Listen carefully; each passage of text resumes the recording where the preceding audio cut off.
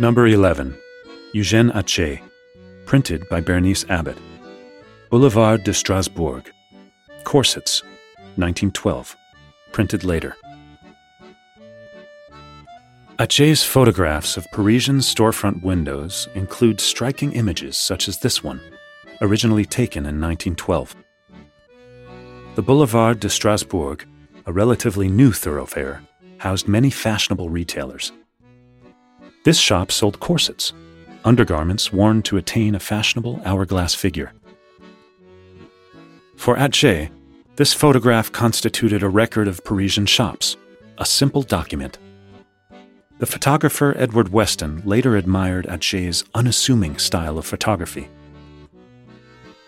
Atget establishes at once with his audience a sympathetic bond, for he has a tender approach to all that he does. A simple, very understanding way of seeing, with kindly humor, with direct honesty, with a reporter's instinct for items of human interest. Surrealist artists, however, saw something different in Atget's work. Surrealists sought to emphasize or uncover the eeriness in everyday life. They were also intrigued by the idea of chance encounters and the subconscious.